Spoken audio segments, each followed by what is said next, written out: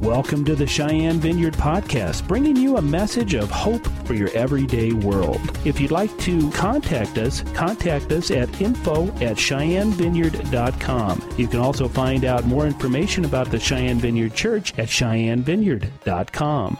Thank you and enjoy today's podcast. Welcome to our guests tonight.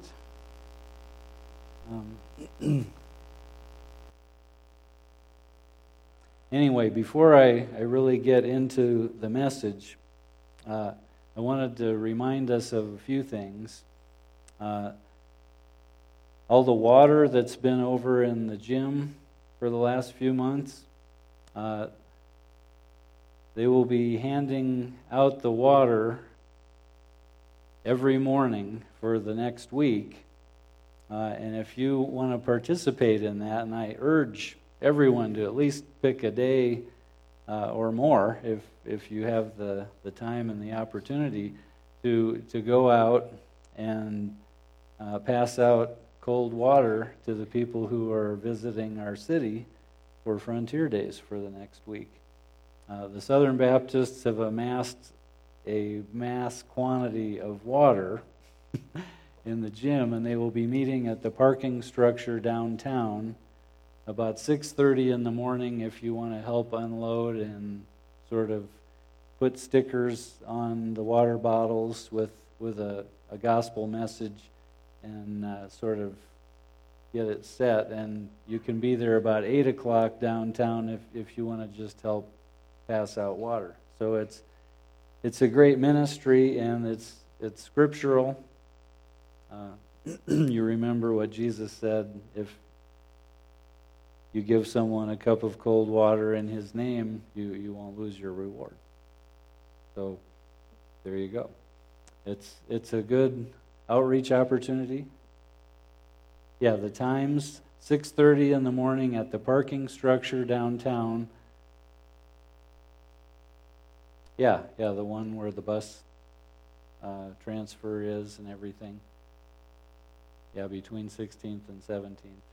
And then if you just want to help distribute, you could be out there at 8 in the morning. Every day this week. Yep, through next Saturday. It's all downtown, so it'll be for the parades, Tuesday, Thursday, Saturday, and it'll be for the pancake breakfasts Monday, Wednesday, Friday. Also, we're putting together a mission trip to bless the Native Americans in Kyle, South Dakota, on the Pine Ridge Reservation. That's the 13th through the 15th of August. And then Mark Crawford is going to be back with us August 1st and 2nd. And I think we will be doing a prophetic teaching and activation with him on Saturday the 1st, probably here, and I think it will run from 10 to 2. And then he'll be with us for the Saturday night service also. And then we're working on something like a joint service for that Sunday. So we'll keep you posted on that. We have a couple of weeks. The Lord is teaching us some things lately. Most of us think we know what the church is supposed to be like because we've been in it all our lives. Unfortunately, that probably hasn't taught most of us how it's supposed to be. And He's leading us, I think, into a little different expression than what we've been used to. And it may be a little uncomfortable for us, but I believe it's a response to what the Lord is doing in our day. And we've been praying for a long time that we would be like the sons of Issachar, that we would understand the times that we're in and we would know what to do. And I don't know about you, but it feels like these times are not like any other times that I've lived through in my life.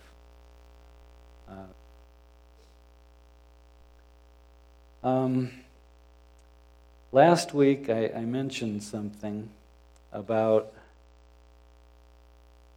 really the desperate need to get our lives, our values, our praying onto heavenly ground. And I'm not sure that everyone really understood what I meant by heavenly ground. So I want to elaborate on that just a little bit. But I also want to put that in context, because in Hebrews chapter 12, Paul, and there's a little bit of disagreement, I guess, whether Paul wrote Hebrews or not. So just bear with me. I'm going to say Paul wrote Hebrews because it just fits to me anyway. But Paul wrote in Hebrews that a shaking was coming, and that everything that could shake would shake, and that those things that could shake, they would be removed. And we're going to look at that passage in just a little bit, so that the things that cannot be shaken would remain. And that is exactly what I'm talking about when I speak of heavenly ground. Getting our living, our values, our priorities, our praying on heavenly ground. That our living, our values, our priorities are flowing out of who we are in Christ, so that they're consistent with the values, the priorities of heaven. Because when the shaking comes, and I really believe the shaking has begun. It's not like we're waiting for it to happen. We're in the pre-tremors of the shaking right now, and you can feel it. I mean, there's an instability in virtually everything that we look at in our culture, and it's not just our country. It's the world. What's going to happen with Greece?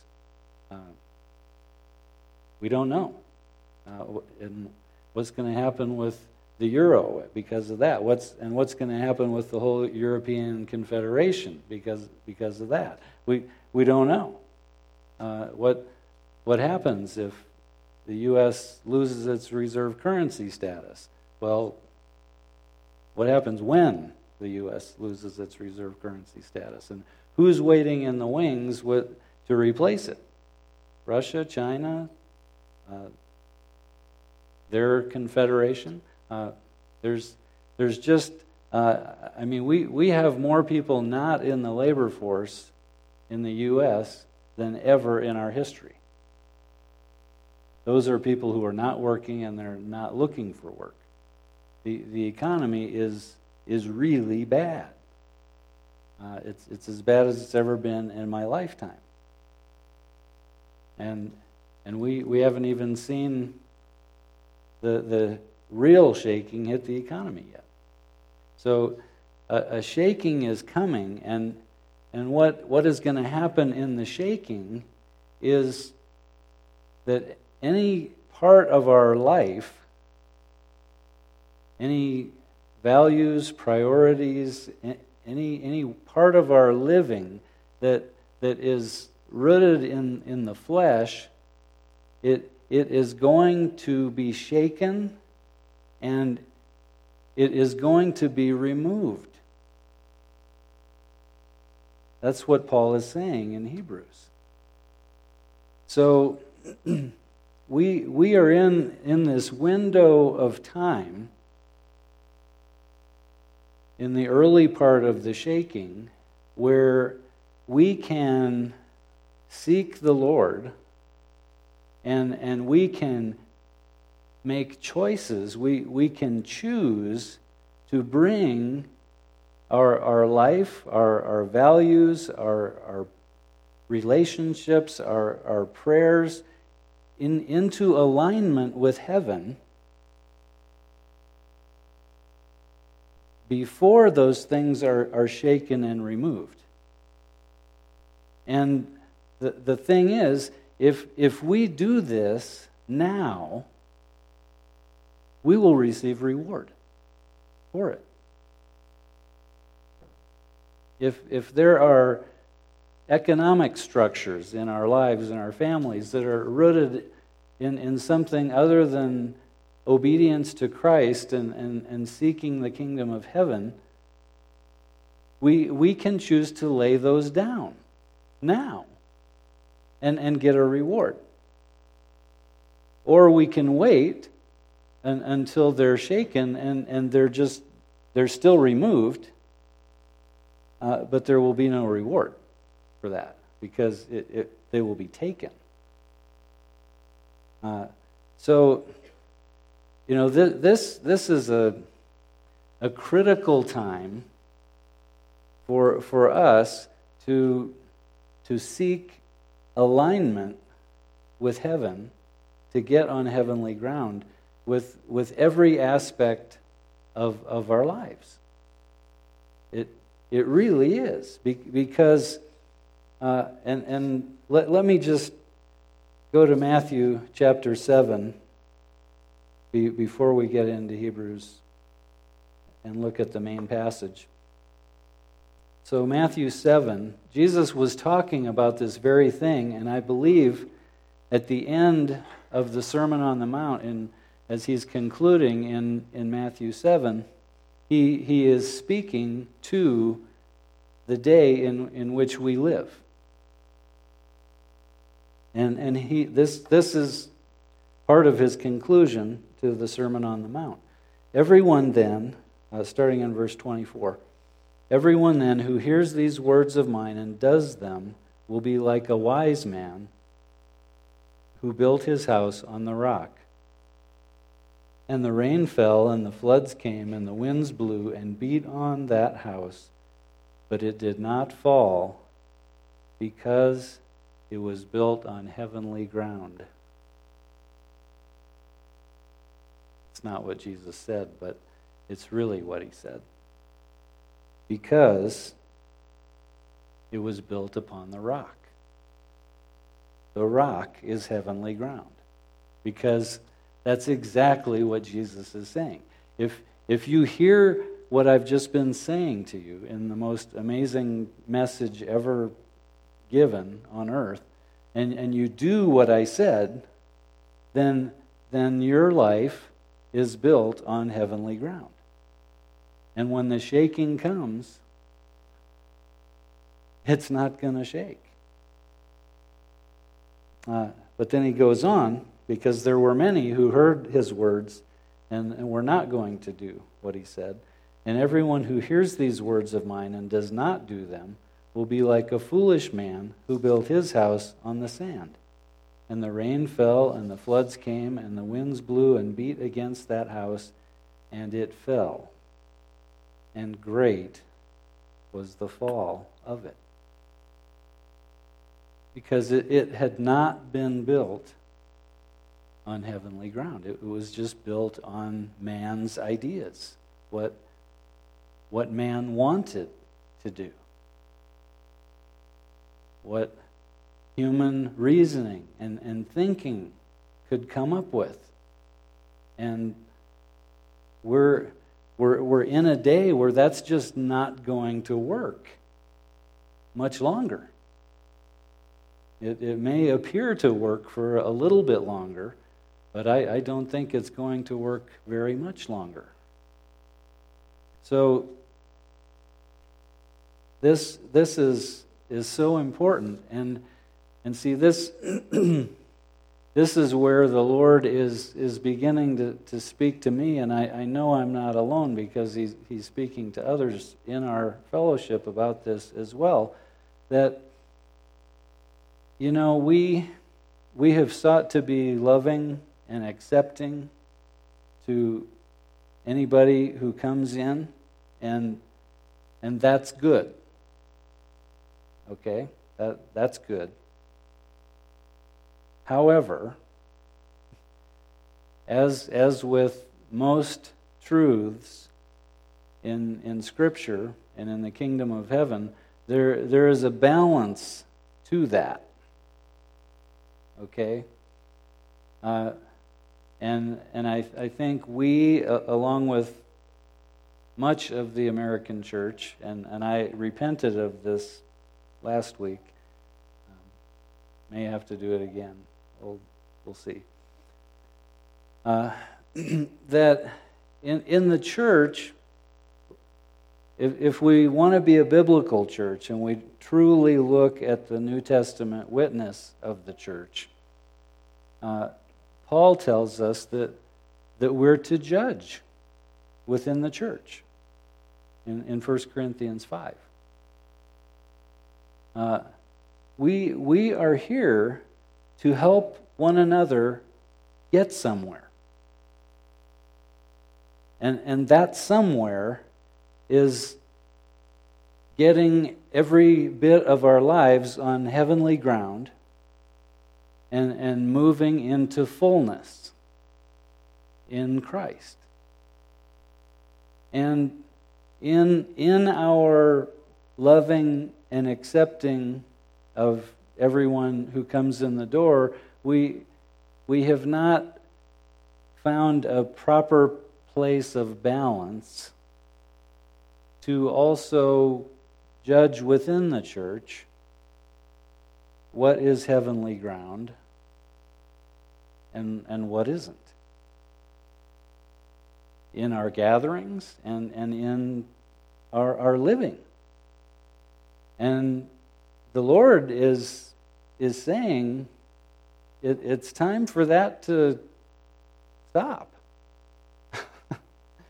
And I can't tell you I really know what that looks like. I can't tell you I've really seen it. But I think what we need to do is we need to say, yes, Lord, get us there. Because as the persecution rises in America, within the church, we're going to need to know that I've got your back and you got my back. And that we are headed for the same goal. And that goal is not what I want. It's probably not what you want, but it's what He wants. And He's the only one who can get us there. So He's calling us into a much higher level of dependence upon Him. He's calling us to a higher level of accountability to one another. And I try to be as transparent as I can be before you. I don't have 100% of my life on heavenly ground yet. Just so you know. Okay? But I'm asking the Lord to get me there.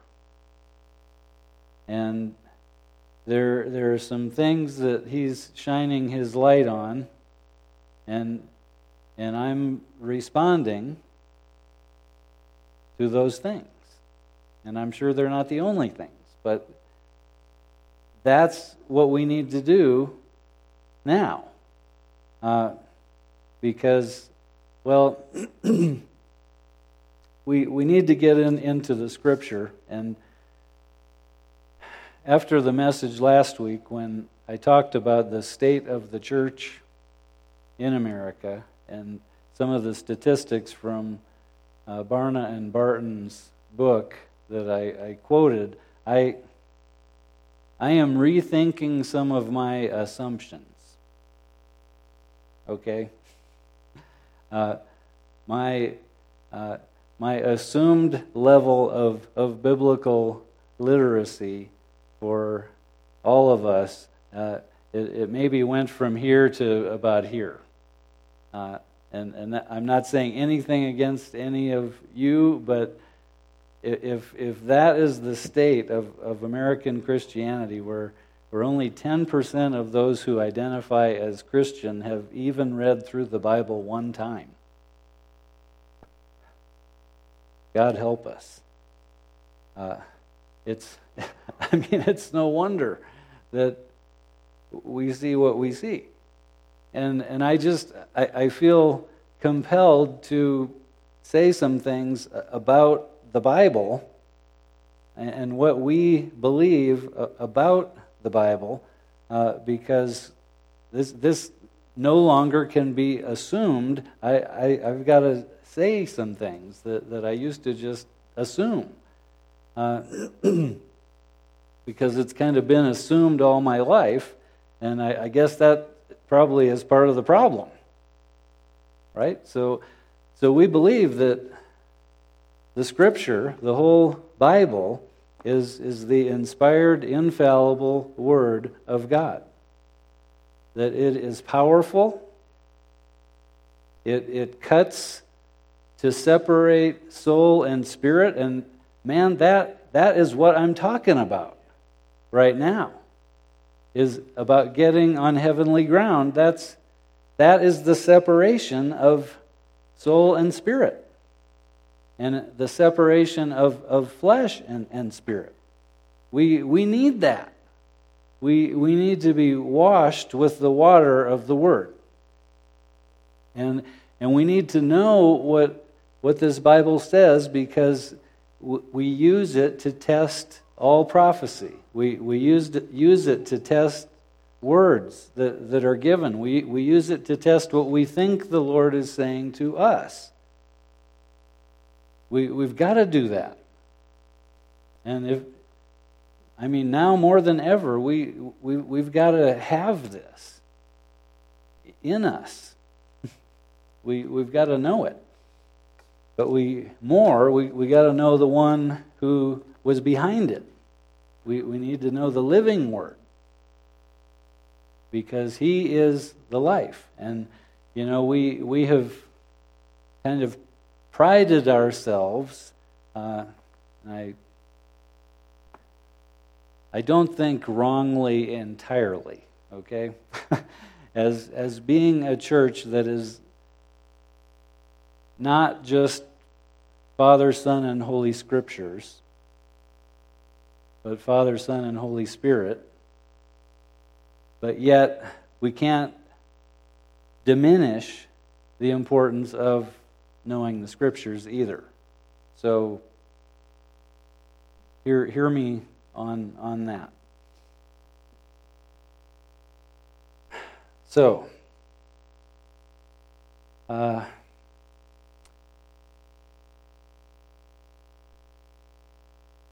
Hebrews 12. Now, the passage that I was alluding to earlier is at the very end of chapter 12.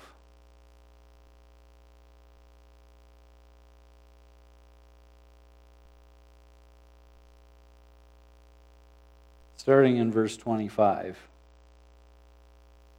See then that you do not refuse him who is speaking, which is the Lord. For if they did not escape when they refused him who warned them on earth, much less will we escape if we reject him who warns from heaven. And he's drawing a parallel with the children of Israel. At that time his voice shook the earth. But now he has promised, yet once more I will shake not only the earth, but also the heavens. This phrase, yet once more, indicates the removal of things that are shaken. That is, the things that have been made, in order that the things that cannot be shaken may remain. Therefore, let us be grateful for receiving a kingdom that cannot be shaken. And thus, let us offer to God acceptable worship with reverence and awe, for our God is a consuming fire. So, Paul is speaking of Mount Sinai, when the Lord came down on the mountain and delivered the law to Moses. And his voice, the voice of the Lord, shook the mountain. And the people were afraid. The Lord wanted such a relationship with his people, even Israel back then. He wanted to be able to speak to them, and they would hear and they would obey. But when that happened and the warning was given that they could not even touch the base of the mountain or they would die, they said to Moses, "This is too much for us. Let God just speak to you and then you tell us what he said. Because we can't handle this." And that was sad, but it was true. But we know they disobeyed. So now we have a voice coming from heaven to us.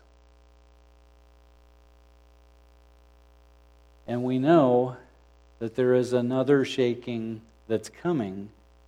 But this shaking is not going to be in one place for one people. We know this shaking is going to be everywhere and for everyone. That's what's coming. So, and Paul didn't know when this was going to happen. He probably thought it was going to happen in his lifetime. Because most of the first century church, they thought Jesus was coming back soon. And that didn't mean 2,000 years from now or from then. So I think it's important for us to put that last part of the chapter in the proper context. And the proper context is the first part of the chapter. So Hebrews 11 is the great roll call of faith, where many of those who displayed great faith, even though some of them made serious errors, they're still mentioned there. And it's right after that chapter, speaking of the importance of faith, that chapter 12 comes in. And remember, when the letter was written, it wasn't written with chapter designations and verses. It was just a letter. So I want to look at Hebrews chapter 12, not just the last paragraph. So bear with me. And again, this is another adjustment in my approach that I plan to use more scripture in my teaching so that it gets out there. Because I'm not assuming as much anymore. So, the beginning of Hebrews chapter 12. Therefore, since we are surrounded by so great a cloud of witnesses, let us also lay aside every weight and sin which clings so closely, and let us run with endurance the race that is set before us. Looking to Jesus, the founder and perfecter of our faith, who for the joy that was set before him endured the cross, despising the shame, and is seated at the right hand of the throne of God. So it is encouraging sometimes to think about the cloud of witnesses who are already there, already with the Lord. And, sometimes I wonder if they can look down and see things here, and sometimes they're saying, "Oh no, don't do that." And I wonder if they can pray, because that would be really cool if they could, so that the friends that we've known and family that's up with the Lord, I wonder if they can pray for us. And I just don't know. But I think if they can see us, it would make a lot of sense that they would be able to pray for us. Because if they saw us in the midst of something, and they would not want us to make the same mistakes that they made, knowing what they now know, which is much more than we know. So anyway, it's encouraging to think about that sometimes, because there is a great cloud of witnesses. But we need to lay aside every weight and sin which clings so closely, and we need to run with endurance and focus the race that is set before us. So this is the beginning of the context for what's at the end of the chapter. Man, we got to do this right. We got to have our focus, and it needs to be heavenward. Because this is the race, and the reward that we're fighting for, that we're running for, is not here. It is up there. And so, when things get difficult, we need to keep thinking up there. And the Lord just spoke this to me, and I might have shared this last week, how important it's going to be for us in the times ahead not to put our focus on the Lord's means, but on the end that He's seeking. Because the end that He is seeking with the shaking is for us to get everything on heavenly ground, for us to be aligned with Him, for people who have strayed to come back to Him, and for many who don't even know Him to turn to Him in the midst of the shaking. That's the end that He has in mind. And so, when things are shaking, we need to keep that in mind. That it's not about the shaking, it's about what the shaking is to produce. Okay, so let's go on to verse 3.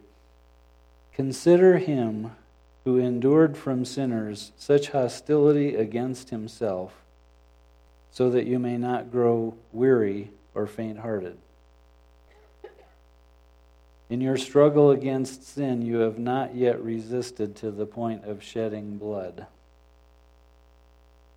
And have you forgotten the exhortation that addresses you as sons?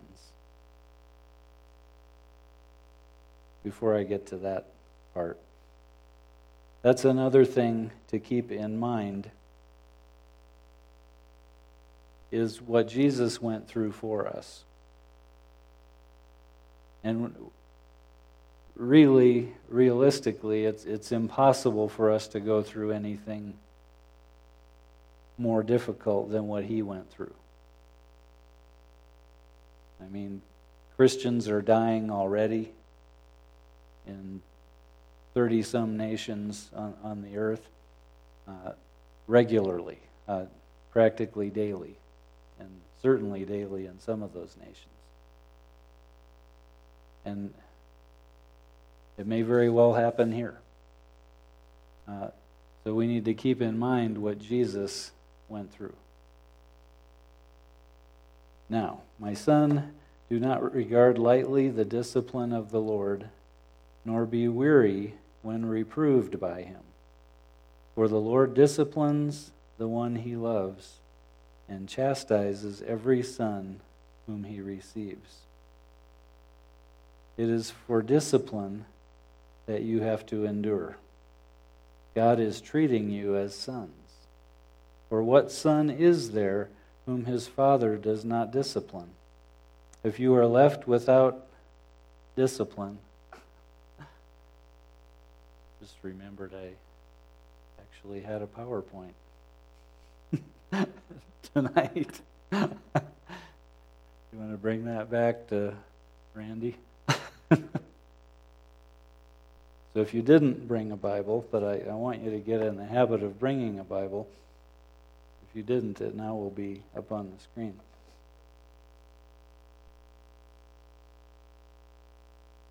For what son is there whom his father does not discipline?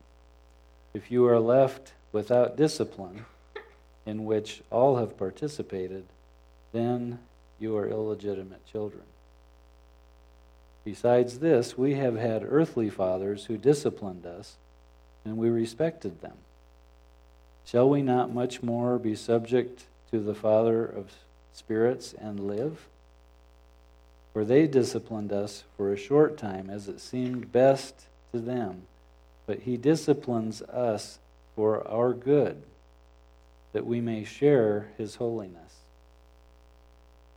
For the moment, all discipline seems painful rather than pleasant, but later it yields the peaceful fruit of righteousness to those who have been trained by it. And here is a problem that we have in the church, and I've observed this. Not so much in just the last few years, but in my life I've observed it quite a bit.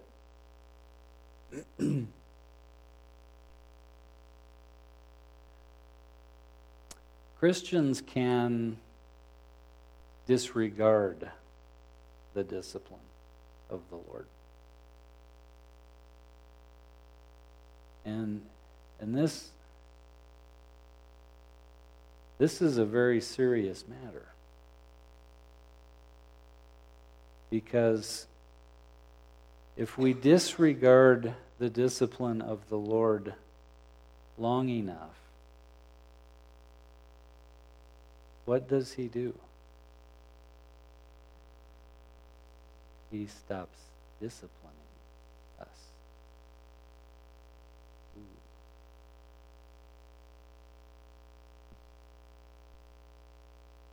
And when I first started to listen to Mike Bickle, he would pray this prayer as he was teaching.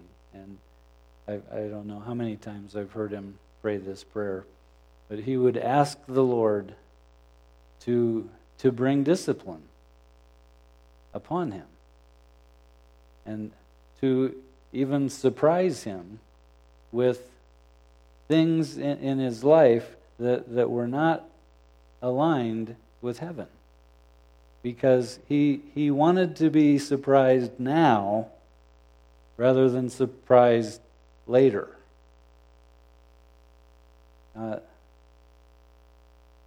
That is about the highest level of wisdom that I've ever seen a human being operate in. Because that's a prayer that I think the whole church in America needs to pray. Because so many of us, and I've been there. I've been to the place where the Lord stopped disciplining me and just let me go off on my own. And that was a bad time in my life. It was a very long time ago, and I'm very glad. But I don't ever want to get to that place again. I want to be at the place where the Lord just has to whisper correction and I move. Because I want to be right in my heart with His heart. And so I encourage all of us to pray that prayer. Because in this time that we're in, where the serious shaking is probably not too far into the future, and I don't know if it's weeks or months or probably not more than many months anyway. We need the Lord's help to get as far as we can in the meantime. Because this is a season of grace. It's a season of invitation from the Lord. And He's waiting to be asked for a lot of things. So I encourage us to be wise and seek the Father's discipline. You see the one with the father spanking?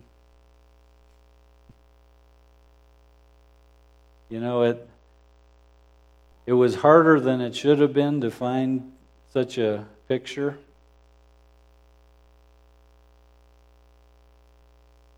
Because our culture's bought into so many lies.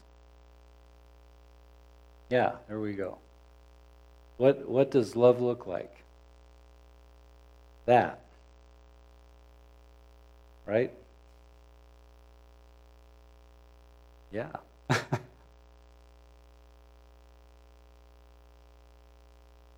That's not what our culture would say, is it?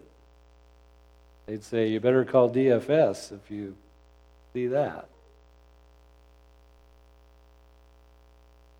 I'm not kidding. Parents have lost their kids. Not in Wyoming that I know of, but in other places. And this is another case where, are we going to believe the facts as our culture presents them? Or are we going to believe the truth of Scripture? Because the truth as our culture presents it related to discipline, spanking in particular, look at the results. When did Dr. Spock's book come out? It was in the 60s. And shortly thereafter, spanking became really frowned upon and looked down upon. And do we have a more disciplined younger generation? We don't even have to answer that question. But Scripture says that the Lord disciplines those He loves. Right? And those He considers sons, He disciplines. So we want to seek the discipline of the Lord. And we're going to have to do some of this in the church. You know? Because we can't let things happen in our gatherings anymore that are not on heavenly ground. We can't just let our brothers and sisters go as we have. I've kind of had the idea, well, if people just want to go off, then they can just go off and God will deal with them. Well, that's not a real scriptural view of the church. Our love has to be deeper than kindness and acceptance. And the Lord's going to have to get us there. But acceptance is a really low level of love. And as is kindness.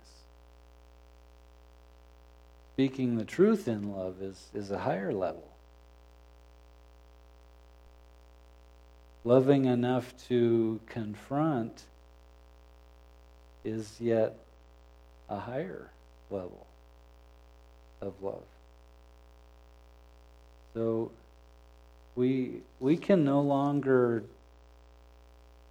avoid conflict.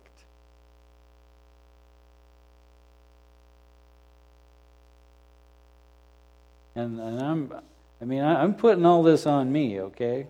But it's on you too. Because this isn't just for me.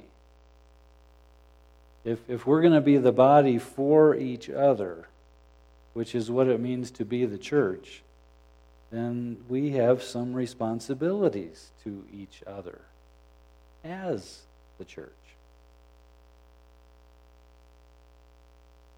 Yes.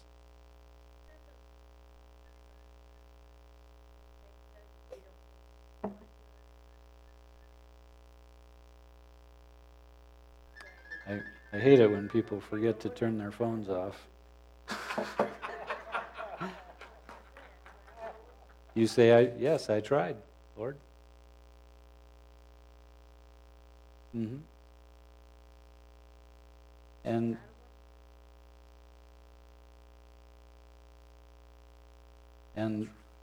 And now hear the Lord, whether or not to do it again. Because he may have you do it 2 or 3 times. He may just have you do it once. But you need His wisdom in that. Mm-hmm. Yeah. Because sometimes people will respond a second or third time. Sometimes they're not going to, no matter how many times. And the Lord will know. Well, I want to try to get through Hebrews chapter 12. So let's pick up again. So, verse 11, for the moment all discipline seems painful rather than pleasant, but later it yields the peaceful fruit of righteousness to those who have been trained by it. Again, if putting this in the context of bringing our lives into alignment with heaven, once again, I'm going to repeat this because I think it's important enough to repeat. If we ask the Lord for discipline and He brings something to us that should change, and we do it, we've responded positively to His discipline. It maybe had a little bit of pain associated with denying the flesh, but it brings us the blessing of obedience. And part of the blessing of obedience is going to be more discipline. Because he wants to get us to fullness. He wants to get us into full alignment with Him. But when, like I'm saying, when the shaking is severely underway, a lot of things just aren't going to be there anymore. And we'll have to give them up. So, to me, it makes a whole lot of sense to give things up now, voluntarily, with the blessing of obedience, than to wait until it's just gone. Right? Especially when it may not be that far in the future. Okay. So therefore, lift your drooping hands and strengthen your weak knees, and make straight paths for your feet, so that what is lame may not be put out of joint, but rather be healed. Strive for peace with everyone, and for the holiness without which no one will see the Lord.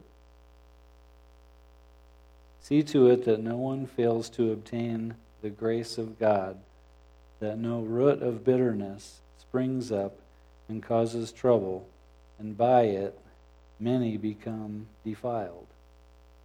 That no one is sexually immoral or unholy like Esau, who sold his birthright for a single meal. For you know that afterward, when he desired to inherit the blessing, he was rejected. For he found no chance to repent, though he sought it with tears. Now there's some important truths right there. Some of this has to do with relationships, and particularly relationships in the church. Make straight paths for your feet, so that what is lame may not be put out of joint, but rather healed. That's like a picture of a relationship in the church it's out of joint and it's lame because there's something that's out of place. And we need to seek for those relationships to be healed. And we also, the way the Christian life is supposed to work is someone does something wrong to a follower of Jesus, and that is the end of it. It stops right there. The person who was wronged, they don't share it with anybody else. They forgive the person who did the wrong. There may be a joint that's a little out of place. So the one who was wronged prays and seeks for that to be healed. And there's grace for the one who was wronged. Now, if we want to operate in self-pity, then we tell other people, do you know what so-and-so did to me? And then they pick up that offense. And now instead of one relationship out of kilter, now if they talk to 5 people, now you got at least 6 relationships that are out of kilter. And you've got exactly what Paul is saying should not be happening. See to it that no one fails to obtain the grace of God to forgive others when they are wronged, so that no root of bitterness springs up and causes trouble, and by it many become defiled. So we're supposed to be like shock absorbers. You know, we get hit with a hammer and we just absorb it. We don't throw the hammer back at wherever it came from, and we don't show everybody the hammer that hit us so that everybody else now hates the hammer. This is part of getting on heavenly ground. Because relationships are a huge part of all of our lives, and God intended for it to be that way. But we've got to keep them aligned with heaven. We've got to get the relationships that are not on heavenly ground healed so that they can be on heavenly ground.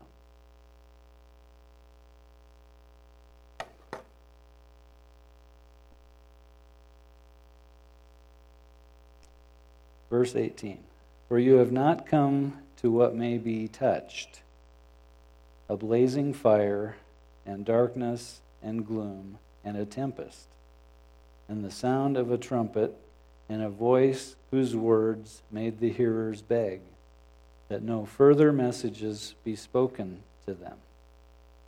That's the children of Israel that I was talking about earlier. For they could not endure the order that was given. If even a beast touches the mountain, it shall be stoned. Indeed, so terrifying was the sight that Moses said, I tremble with fear.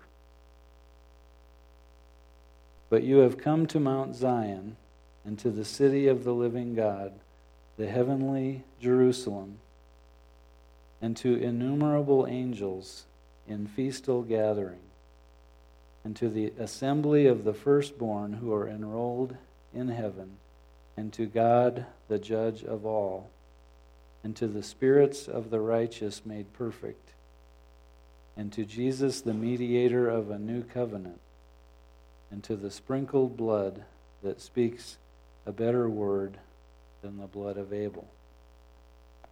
Now there's a lot there, but I want us to get one thing that's alluded to but not really spoken here. We've got to go back to the Old Testament to really pick it out.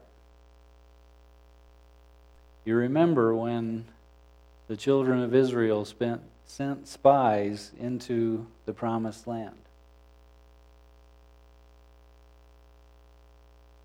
And when they came back, there were 2 different reports. 2 guys said, this is a great land. It's got everything that we need. Let's go take it because God says we can do it. 10 had a different report. What did they say about those people and about themselves? They said, we are like grasshoppers in their sight. And they obviously didn't know that for sure, because I really doubt whether they asked any of them, what do we look like to you? Because they were too afraid to get anywhere near those giants. But here is the thing. There was an invitation. How long was it open? You remember. You remember? One day.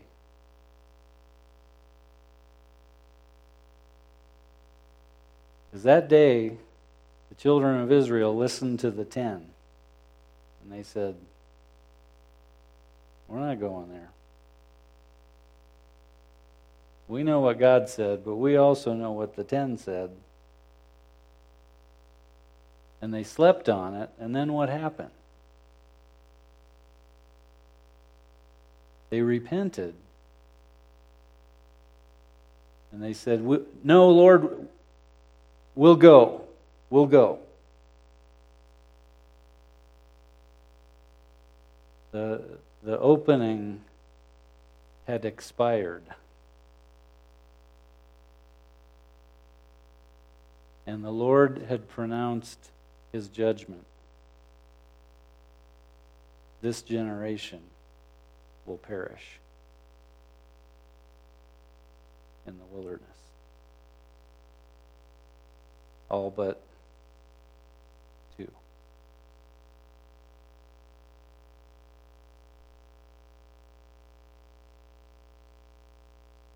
We're in a similar season.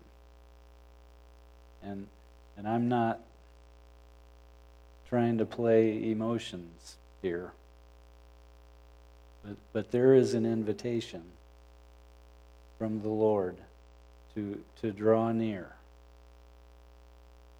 There is an invitation from the Lord to get things right, to bring our lives on much more heavenly ground than they are now on. And we need to respond, because we may think that it will be much easier to make certain changes, make certain decisions, change certain commitments in the midst of a great shaking. But I'm telling you, it's not going to be that way. It's going to be much easier now than it will be then. Because for the people of God, there is an invitation right now. It's an open invitation right now. Come to me, my people. Come away with me. It's exactly part of what's in chapter 12, where he talks about, make low the mountains, build up the valleys, make a straight path. Get that pathway to the Lord well worn.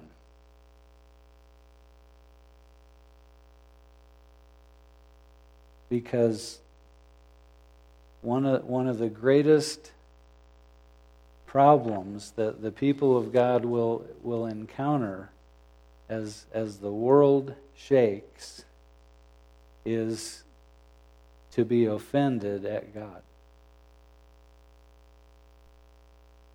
for what he is allowing to happen. And we want to be so connected to him, so in the habit of coming to him, that we just find naturally that place of shelter in him, no matter what this looks like. As if we don't really know the way by heart now, it's going to be hard to find our way there then.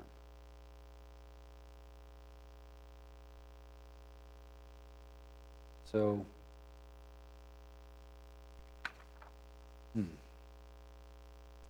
The love of God. He's committed to us. He will finish the work that He began.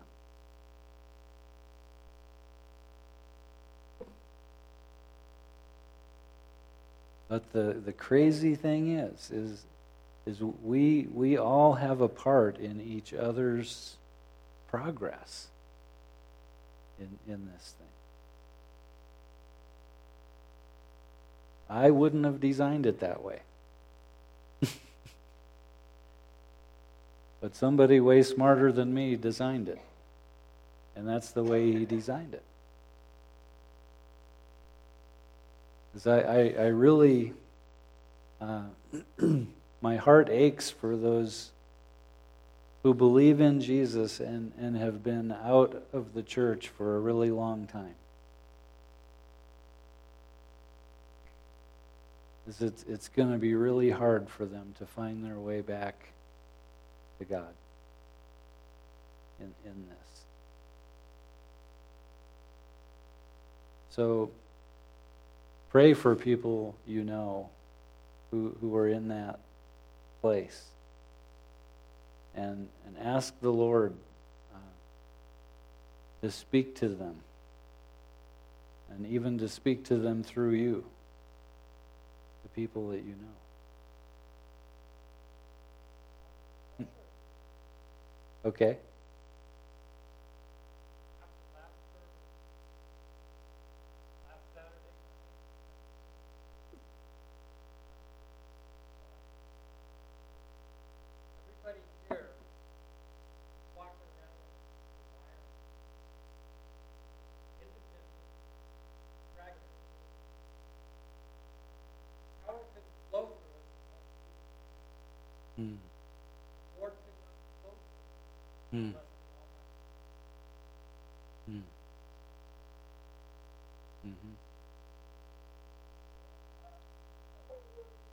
And the way the way unity comes, and I think the way connection comes, is we're all plugged in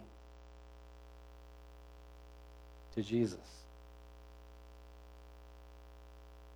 We can't figure it out the other way. It's got to be Him.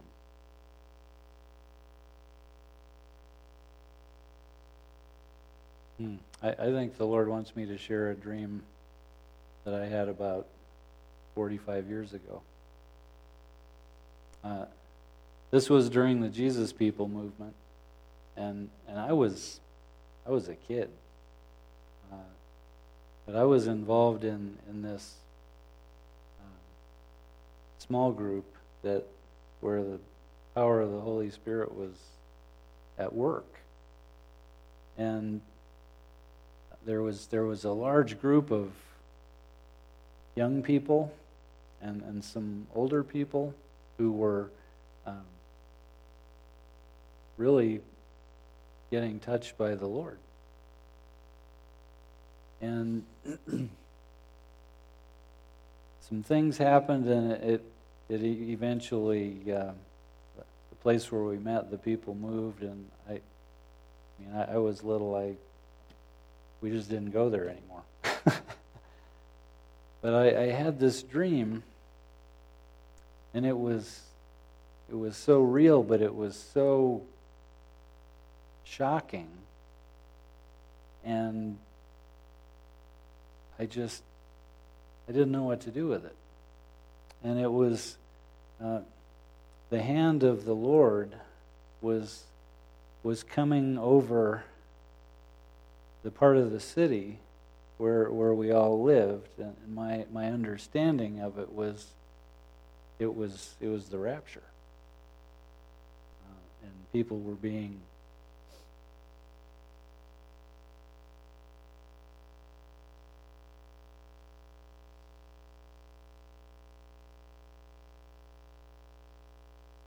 taken up to be with the Lord. And there was hardly anybody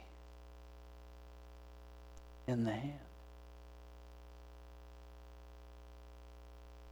Out of all the people that I knew at that time. And now,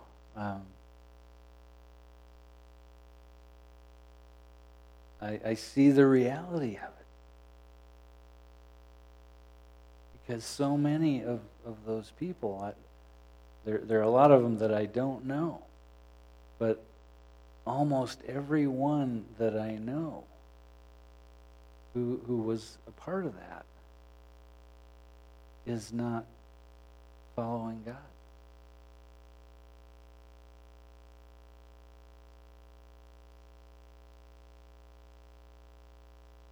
So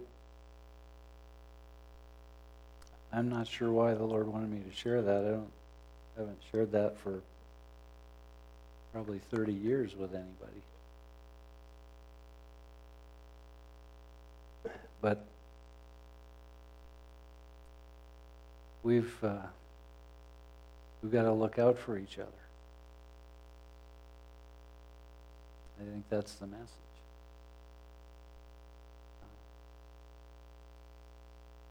We got to help each other make it.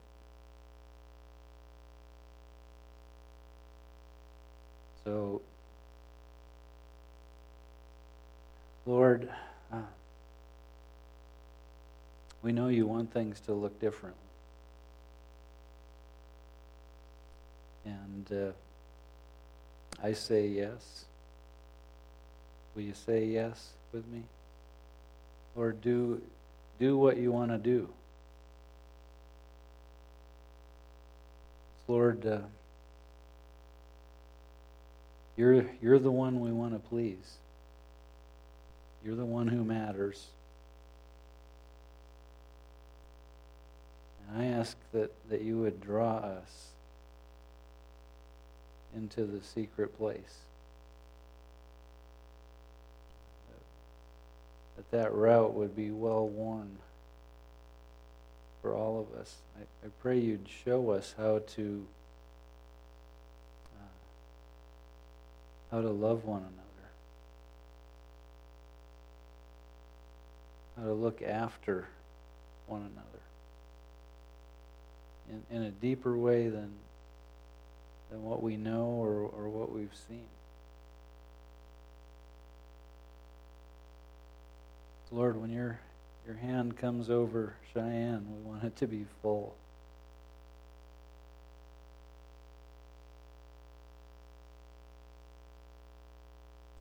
So, Lord, help us to respond to your invitation to be with you. I ask, Lord, that you'd bring your hand of discipline to us, to bring our lives onto the solid rock, onto heavenly ground.